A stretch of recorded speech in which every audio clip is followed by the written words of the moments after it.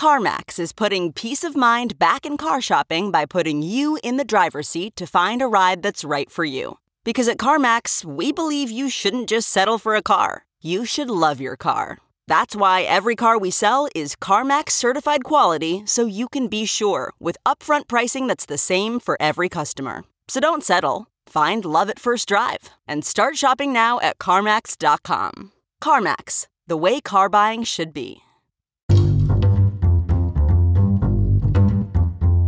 Hi, this is Josh Marshall, and this is the Josh Marshall Podcast. We have a lot to talk about today. I'm here with my colleague, David Tainter. Hey, Josh. Hey, how you doing? I'm good. How are you? I'm good. We have... Yeah, busy day. Yeah, busy day. And just for listeners, later this week, we're going to have a second episode with General Mike Hayden. That's right. He's got a new book out. And former CIA director. Basically a Bush-era figure who has increased his public profile as all the stuff has come out with Trump and Russia and the investigations and so forth. So he has a new book out, and we're going to talk to him. We're probably going to have that episode out on Thursday.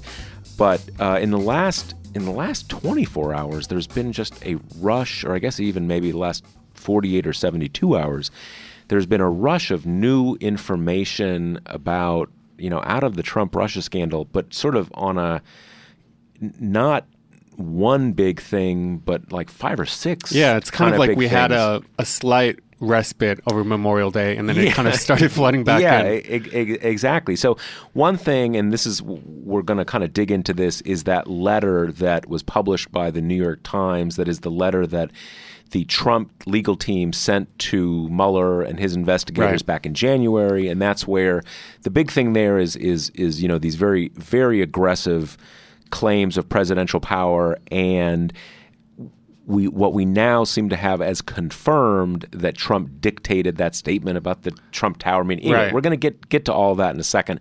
Before we get to that, I want to touch on something very important. Order fresh Grady's cold brew directly to your home, office, or campaign call center. Drink it straight, mix in your favorite milk, or add some vodka for the ultimate White Russian. Or add some Trump vodka for the ultimate White House Russian. Yeah. Yes, that is actually in the copy. Grady's famous chicory-infused brew is always ready to pour from your fridge. Try out Grady's cold brew kit and get 36 cups of iced coffee for only $30, and they ship worldwide. We actually have a reader in Poland who at first he thought he was out of luck. He couldn't get Grady's, but it turns out he can. I guess maybe you can only get the bags. Yeah, the bean bags. The bean bags. Brew your own. Start a little DIY project. Yeah, and it's easy. I mean, I've used those. You just you have a little decanter of water and pop them in, and you're good to go. So let's get back to the ad copy here. Try out Grady's cold brew kit and get 36 cups of iced coffee for only $30, and they ship worldwide. Ready to give it a swirl? Get 20% off your first order at Grady'sColdBrew.com. That's Grady'sColdBrew.com with promo code TPM.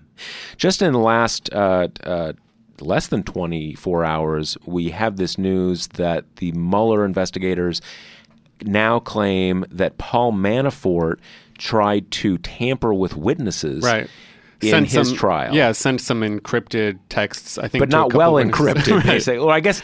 Not well enough. Yeah, well, but it seems like he was using WhatsApp, but in a way that was backed up to his iCloud account, unencrypted. So, but I think I don't think they it wasn't that they, kind of picked this up by signals intelligence. I think the people he was talking to ratted him out, basically. Yeah. So it's a whole thing there, and right, Mueller is trying to send him back to jail while he awaits trial. Yeah, very, very strange stuff. And then last night, and I've got a few posts up on this on the site today. George Papadopoulos, who, as we know, appears to be the one who triggered the initial FBI investigation. Got drunk at a bar in London and talked to an Australian ambassador. That look at all this crazy shit that I've been hearing. Yeah, but this guy's telling me about what the Russians have. Yeah. Okay, so he is now married to a woman who Simona Mangiante Papadopoulos, who went on Fox last night, and basically, Papadopoulos, he's a cooperating witness. He made a plea deal with Mueller. Supposedly, he's cooperating behind the scenes, and all this is going on. He's going to be, I think, sentenced later this month, and he flipped. He cooperated, so he's kind of working with Mueller. Right. But then yesterday, his wife goes on Fox, and suddenly she's like big deep state conspiracy, and George was set up by the deep state. And it's a change of tune for her, right? I mean, change of tune. It's like it's night and day, because she had been saying before, he's the John Dean. Right. He's going to break He's no it all coffee open. boy. Exactly. So that is, who knows what's happening there. And there's some other stuff on the site that I talk about with that. But let's get back to that letter, because most of the stuff in that letter, and this is Trump's legal team from back in January. Right. So this is like when John Dowd was on the team. Right. So it's kind of the old team. It's not. It's Dowd. A lot has happened since then. Ty Cobb. Yeah, exactly. Quite a bit. It's a totally new team. But Jay Sekulow was in the mix, and he's a continuity. He's still involved. So in that letter, there were a number of claims. In some ways, the most eye-popping ones are the claims about presidential power. Right. President can pardon himself. He can't obstruct justice because he is justice, basically. I mean, that's kind of what they're saying, that he is the chief law enforcement officer, so he can't obstruct an investigation because anything he does is the investigation. Right. And then on the tail end of that, we had Rudy Giuliani go on the Sunday morning shows saying that, not only does he have sort of absolute power, he could have shot James Comey in the Oval Office and been sort of immune from prosecution because he's a sitting president. At least while he's president. Right. Exactly. So that was some crazy stuff. But the one big factual thing there is that they state as fact, and not only did they state it as fact back in January, that his lawyers have been out in the last couple of days, particularly Rudy Giuliani, saying, yes, this is, we confirm this is a fact, and that being that President Trump himself dictated the statement that his son, Don Jr., gave when the 2016 Trump Tower meeting was first revealed last year. Right. So again, there's a lot of moving parts here. So right, if you remember, this was July 2017. It was kind of it was coming right off of the July 4th holiday weekend. A couple big stories. The New York Times reveals there was a meeting with Paul Manafort was there, Donald Trump Jr., Jared Kushner, among the most highly ranking kind of officials in the Trump campaign. That occurred in June 2016. June 2016, right. With a Russian lawyer who had links to the Kremlin. A couple other kind of random people were in there. Rob Goldstone, if you guys remember, the publicist for MN, the crooner from Russia, right, who works with a couple of like pop stars / real estate moguls in Russia. So that was when we found out about the Trump Tower meeting, which is a kind of a key part of the whole Russia investigation, but after that meeting, we later found out a lot about how they reacted to the publication of the meeting. Right. So around this time, Trump was in Germany for the G20 summit, world leaders gathering. And during that event, we had the first kind of big formal official meeting between Russian President Vladimir Putin and Trump. And apparently the first in-person meeting they'd ever had. That's right. I mean, there was some speculation that they met at the Miss Universe pageant a while ago. Trump had sort of said as much, but anyways. But it seems like not. Yeah, so it seems like that's the first in-person meeting. And so that goes kind of as expected. Cameras are there, at least for the kind of outset and, the public part. Aides are involved. Sort of all the kind of, official machinations of that sort of thing. What happens later is that there's a second meeting between Putin and Trump that kind of flew under the radar for a while. This was at a dinner kind of with world leaders. Putin pulls Trump aside. Well, I think it's actually So this is the sort of the gala dinner after all the meetings with the G20 summit, and I think the story is that Trump pulls Putin aside. Right, so the other way around. Right. It's not public. It's not planned. It's not public. The news about this only comes out I think a week or two later. And the key point is that, and when it happens, and before people knew about all the things that we're gonna discuss in a moment, everybody was sort of like, what the fuck? Because here's the thing. It was an unplanned meeting, and like almost never happens between world leaders, especially in a case where all of the stuff about Trump and Russia is they met with no other Americans present. Right. It was Trump, Putin, and Putin's translator. That's right. So basically, there was no one there from the United States or the U.S. government that has any idea what they discussed. Right. Okay, so that question of who came up with that statement has an importance for the obstruction investigation / question, because it was totally false. It's not at all what happened. Right. So people want to know, the investigators want to know who came up with this cover story, who had the, who was behind that. Yeah, and the cover story is that this meeting took place. It was nominally about sort of Russian adoptions, and which was not, and kind of nothing came of it. And nothing came of it. It was brief. It was brief. It was a waste of time. Thanks for coming in. And it was about Russian adoptions. That being the key thing. Okay, so that is, and there's been an ongoing sort of sub-debate to that, because obviously there's no law against lying to the press. There's no law. You can't lie to investigators. You can. So there's always been a question about what's Mueller's angle here. Why does he care so much? Because obviously, politically, it's a very big deal if the president is lying like this. Yep. But it's not a legal matter. Right. So I think the assumption has been that even though that is not a legal matter, it would be part of a charge, because obstruction is usually like a pattern of conduct. You're trying to cover up a crime. You're trying to impede an investigation. Yeah. So even though that may not be a crime, it sort of goes to his mindset that may have informed his decision to fire James Comey or try to force Sessions to resign or blah, blah, blah, blah. Okay. Now, but here's the thing. There is another significance to this confirmation that Trump was behind that story, and not just involved with it, but basically it was his idea, his story, words, et cetera. Okay. So here's the thing. So where did that come from? And to get into this, we have to go pretty deep into the timeline of these 2 days. And again, these are 2 days in July 2017, when Trump is president, a year after the Trump Tower meetings. And it's July 7th and 8th. And so let's just kind of quickly go through the basic timeline, because when everybody knows that these two men had that meeting, which again, totally secret from the U.S. government. There's no record of what was discussed. It's a week or two after the meeting that the press finds out that there was this second meeting. Yeah. Everybody's like, oh my God, blah, blah, blah, blah.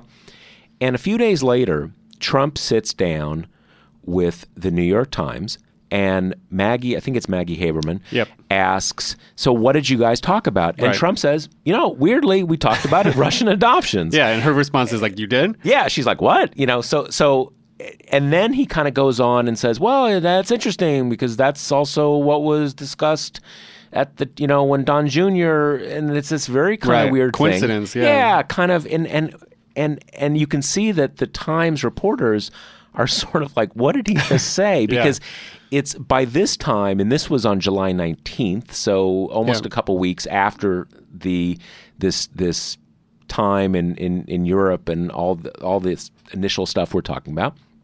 Because by this point, it was already known that the adoptions thing was a cover story, that what it was really about was this offer of dirt on Hillary Clinton and blah, blah, blah. And we blah. know that because Donald Trump Jr. released the emails that led up to the meeting in which Goldstone, I think, said, this lawyer has some information as part of Russia's support for your dad. Yeah, exactly. Yeah, exactly. And that was, and he only did that because by that point the Times had the emails and they were about to publish them. So sort of like in this, just getting ahead of it active peak, he sort of tweets them before they publish them. Okay, so So the point to understand here is that already by this point, it was known that the adoption thing was a cover story that had had kind of fallen apart. So they're like, wow, that's kind of interesting. Like, the day before you were talking about this. So here's the timeline. Donald Trump dictates this statement on Air Force One on the way back to the United States from Germany. Right. It is the night before that he has this second meeting with Vladimir Putin. And what was the reason that the Times reporters were like, well, that's interesting. The day before you came up with this cover story about Russian adoptions, you were talking to Vladimir Putin about Russian adoptions. Yeah. Wow. Okay. So there's been a lot of discussion like, did Trump get the idea from the conversation with Putin? But there's actually something a bit more. We can go a little deeper on here because I think there is actually a lot of circumstantial evidence for an even more sinister interpretation of what happened. And for that, we've got to go deep into the timeline of, again, what happened on those two key days, July 7th and 8th, 2017. The president is at the G20 summit in Hamburg, Germany. And on the morning of July 7th, the New York Times reaches out to the president and his legal and press team and says, we have this story. We want to know what that meeting was about. So basically, that morning, Trump and all of his people were sort of on notice. This story is coming. They're asking questions. That kind of puts everybody into, kind of four-alarm mode in the Trump world. Trying to figure out how to respond. Yeah, what do we say? Because they had, at least the public story is that the Trump lawyers and his staff had found out about this meeting, or at least that there were emails about the meeting about 3 weeks earlier. And the way they found out is that Jared Kushner's lawyers were reviewing, because at this point Jared Kushner had already submitted his disclosure forms 85 times or something like that. So they're going through his emails. They find these and they know it's a big deal. It's at least a big press black eye, if not a big legal deal. They tell the president's personal lawyers. So about 3 weeks earlier, they know this thing is out there.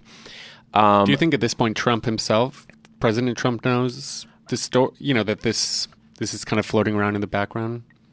I think it is highly likely that he knew then, because I don't think he may not be a details person, but things like this, he finds out about. Yep.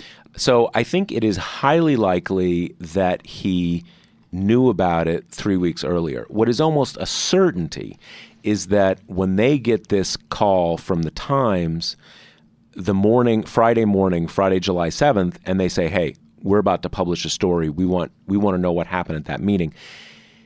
There's no way he didn't find out about absolutely. that. And the response from the Trump team is they say, look, we're in the middle of we're overseas. Yeah, we're having, summit meetings. There's time difference. You got to give us till tomorrow. So the Times people do, and they schedule a conference call for the next morning. So after that, there's the first meeting with Vladimir Putin, which again you see on camera as a big, kind of a normal public meeting between two world leaders. And then that evening, they have this, let's call it the secret meeting at the dinner. Now, if you put these two things together, Trump, again, he sought out that meeting. He probably had to go a little out of his way to have it with no one else there. But it seems very clear to me that what was on his mind is, how are we going to respond to these questions about the Trump Tower meeting? Okay. So they have that meeting, and then the next day he writes the statement. Okay. Now, so again, to me, it seems highly likely, it is almost a certainty that his focus on Russian adoptions came from that discussion with Vladimir Putin. He said it was about, he said the meeting was about, when they talked, that was the kind of the main point. Right. Just a quick aside. In the New York Times interview, he sort of mentions it. He mentions the adoption thing sort of offhandedly a little bit. And it kind of like, in a way, it reminded me of when he talked to Lester Holt. He said, when I was thinking about Comey, I was thought about this crazy Russia thing. And it's sort of like he can't quite help himself from... He has this way of impulsively just saying what happened. Right? Yeah. Anyways. He's very indisciplined. Yeah. So I think based on what we just discussed, it seems very clear to me that his focus on Russian adoptions in this cover story had some strong relationship to the fact that he had just discussed Russian adoptions the night before with Vladimir Putin. Now, that doesn't mean that he said, "Hey, Vladimir, we got this problem. How do we explain this, Trump Tower meeting?" Yeah. But again, he said himself, they talked about adoptions.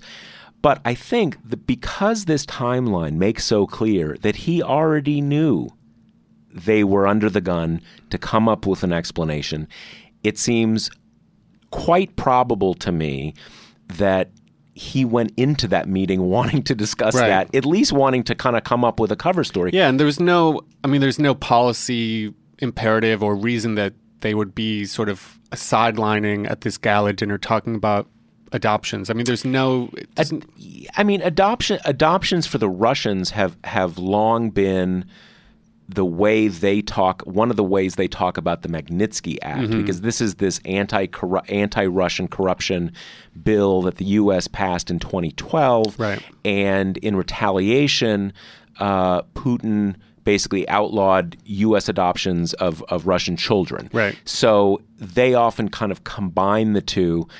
It's given everything that was already in the air about Trump and Russia, it's kind of odd that they would, kind of court scrutiny in that way. But again, for the moment, let's just sort of recognize the fact that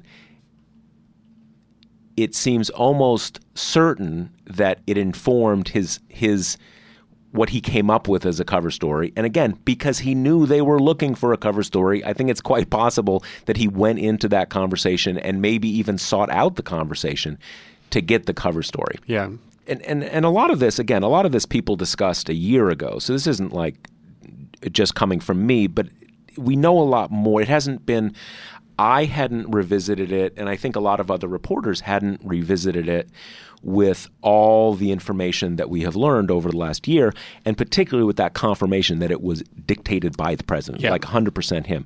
Now, here's the other thing, and again, this is something that I was looking at this yesterday, and we have talked collectively so much about this Trump Tower meeting that you have to sort of peel back the layers of it to think about what people knew a year later before the news was first published. Yeah. And so I went back and looked at the emails between Don Jr. and the Goldstone guy and all that kind of stuff. Adoptions do not come up at all in those emails, not once. And the only place that they come up, which gives any indication that it was discussed at all, is Paul Manafort, I believe, was texting to himself, to kind of create notes as one sometimes does, texting to oneself some very cryptic notes about the meeting. And one of those, kind of 2 or 3 word references, just a kind of a list of them. And one of them was something to the effect of, Russian adoptions by Americans or something like that. It seems like it came up as a sort of a part of the discussion they were having about the Magnitsky Act. Yeah. But the point is that when you look at the information that we knew before that first New York Times piece about the Trump Tower meeting, it's not at all clear where President Trump would have come up with the idea of Russian adoptions at all. Yeah. I mean, because again, having we've all sort of like talked about this so much now, kind of I've sort of always associated, well, that was the cover story, so Trump knew the cover story and he's pressing the cover story. But again, it's really not clear where he would have come up with Russian adoptions as what they discussed. Now, he didn't necessarily need Vladimir Putin to give him this idea because the Russians have in their efforts to get the Magnitsky Act overturned, they talk about, and these poor Russian children who could be adopted and they're not. But it really does point more to, wow, this conversation he had with Vladimir Putin really seems where he got this idea. Yeah, because before even sort of understanding the Manafort note, the sort of passive,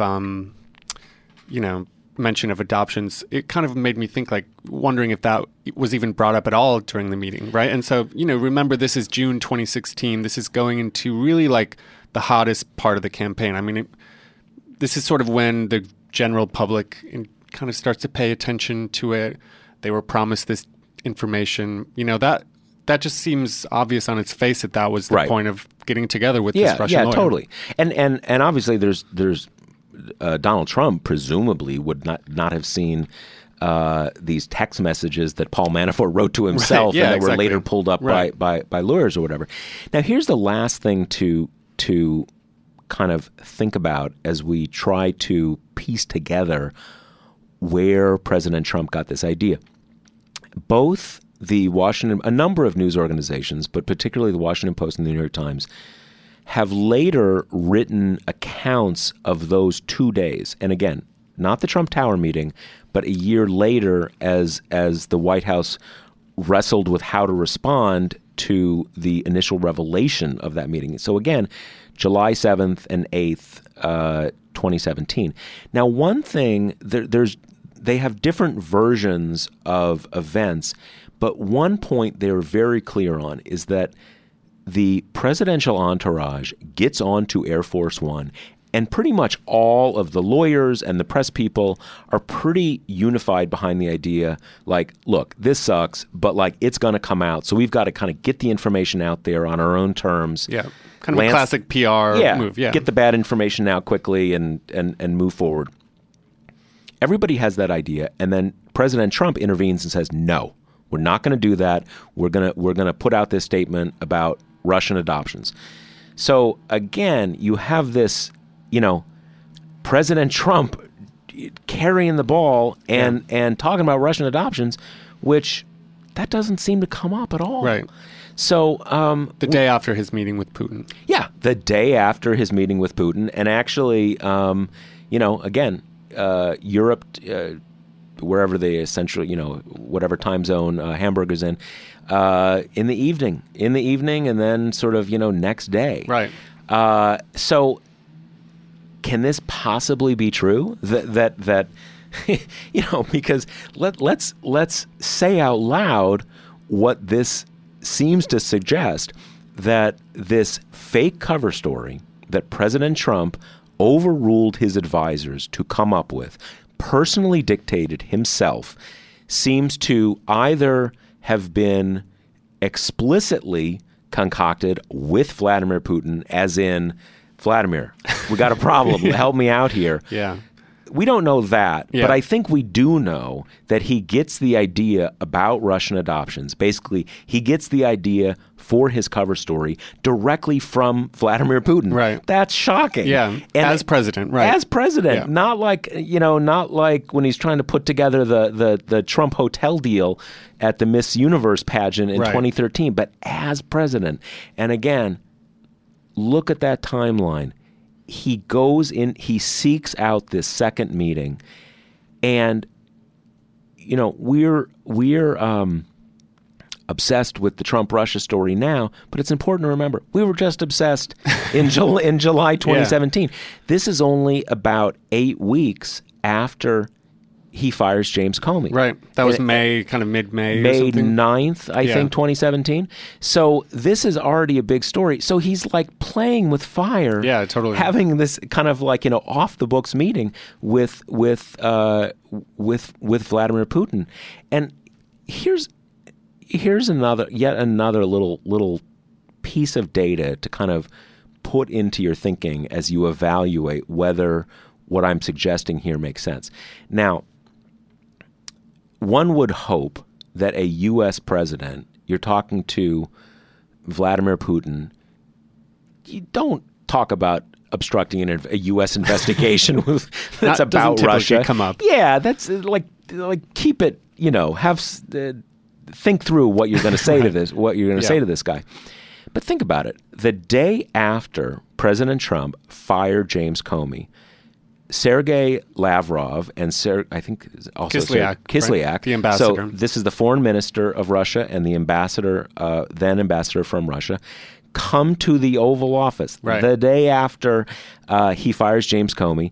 And Trump says to them, I just fired James Comey, that nut job. And he says, it really took the pressure off me about Russia. Right. And just remember, this meeting, there were no American, I mean, I guess there was a Russian photographer, but no American press were allowed. There was no American press, but we know that statement because there's, like a U.S. government transcribe. They're recording it. I mean, not in a surreptitious way. There's always a record of what is discussed.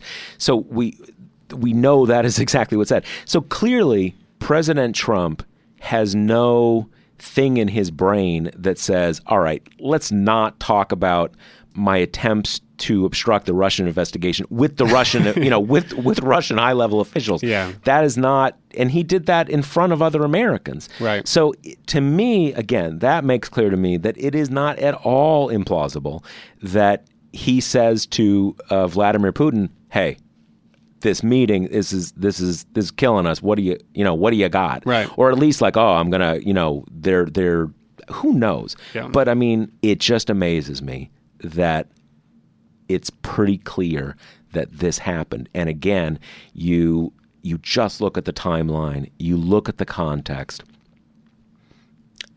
The circumstantial evidence is very strong. And my question is, did Donald Trump keep this to himself? Did he talk to other people about it? He talked to Don Jr.? Right. Are there other people who the Mueller team could have interviewed or something that would know this? There was bizarre. Hope Hicks was on Air Force One in the same room as he was, I think, doing the statement.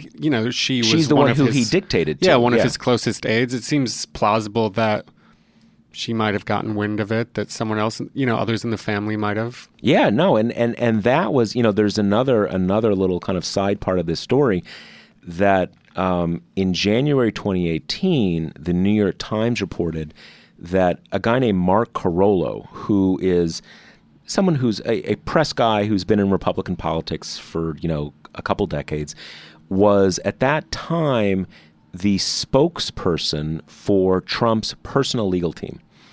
And while this stuff is all kind of shaking out, he gets on a conference call with the president and Hope Hicks, and they're arguing about this question. Do we do the adoption cover story, or do we just get it out there and be transparent and get ahead of the story?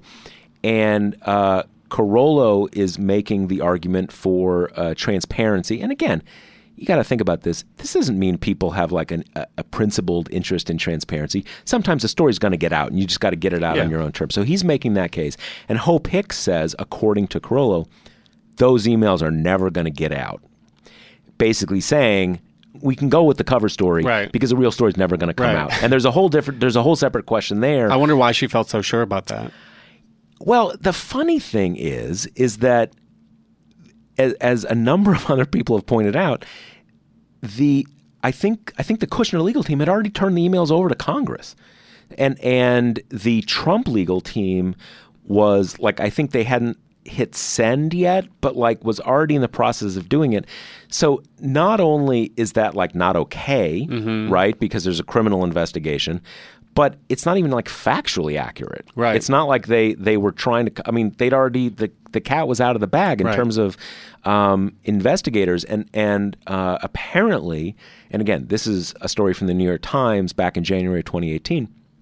Apparently, after this, that's why Carollo resigned, because he thought this was like evidence of obstruction of justice, and he wanted to get out before he was like, tarred by the story. So anyway, so it seems like President Trump was colluding like during his presidency. It's not even a matter. They're not just in cover-up mode. I'm curious.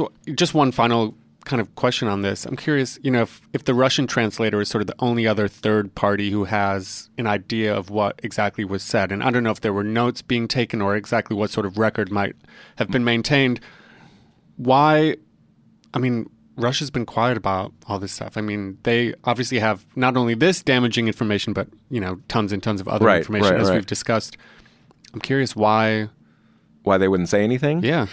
I have, at least on the factual point, I think at least our best understanding of this is that this is just three men talking. So there's no record of this. Obviously, there's recollection of it, but I don't think there's any note-taking or anything or like that. Or readout kind of thing. So I don't think there's any actual like recording of what happened. Obviously, Putin has a witness, as it were. We don't know. I think it is clear that Russia succeeded beyond its wildest expectations in 100%. in this effort, and they may not have realized quite how impulsive and sloppy and weird Trump was. And I would imagine that it has even been difficult for them to kind of figure out how to handle all this stuff. Yeah, I can see that. But at the same time, I think that one of their great aims, and again, let's set aside, a lot of reasons that Donald Trump became president that aren't tied to Russia. At the same time, I think their aim was not simply to have someone who possibly they had some leverage over or who was sympathetic to them, but they just knew he was a clown, and by helping him become the U.S. president, that had to be bad for the United States and good for Russia. Right. So I don't know. I mean, at a certain level, there's that line when your enemy is self-destructing, just let it happen, right? I mean, I guess that's a good point. Trump doesn't really need any help from Russia to make the case worse necessarily. Yeah, I mean, and your point before about, like with the Lester Holt thing, I mean, if you think about it, if he had not made that statement, I think we would still be having a very unrealistic, but still having a debate like, why did he fire James Comey? Was it that Rod Rosenstein wrote this memo and Trump said, oh, you're right, he's got to go? Or was it Russia? Well, I mean, God, it was obvious it was Russia. Yeah. But he said, and he said it was Russia. Right. So that was such a colossal self-own, and the thing about adoptions was the same thing. If you're interested in hearing more about this, and if you're a Prime member at TPM, I have a post from I think yesterday morning where I go through and I have the bit of the transcript from the New York Times. And if you're not a subscriber, just look up July 19th, 2017 New York Times interview with Trump. Google it and you'll find it. When he says this about adoptions, what he says after that, you can kind of tell that he just blurts this out and then seems to have a recognition of like, oh, okay, I didn't mean to say that, or kind of like, okay, this is a problem, and then sort of tries to say, oh, it's actually very interesting. This was also discussed by at the meeting at Trump Tower, sort of trying to say like, yeah, everybody's very concerned about this adoption. It's coming up all over the place, and not so as not to draw the more obvious conclusion of like, that's where you came up with the idea that this is what they talked about. When obviously that it may have come up once, but it was not the main topic of conversation. Okay, well, I think we have made the case, or at least laid out the evidence about, again, what seems to me a strong circumstantial evidence that, as mind-blowing as it sounds, that President Trump got the Trump Tower cover story from Vladimir Putin, which is amazing. We are going to have, later this week, we're going to have this interview with General Mike Hayden, former CIA director. He's got a new book out. We're going to talk to him. And of course, before we leave, we have to remind you that the Josh Marshall podcast is sponsored by Grady's Cold Brew Iced Coffee. Get 20% off your first order at Grady'sColdBrew.com with promo code TPM. That's promo code TPM. All right. Thanks. I'll talk to you soon. Bye, Josh. Bye.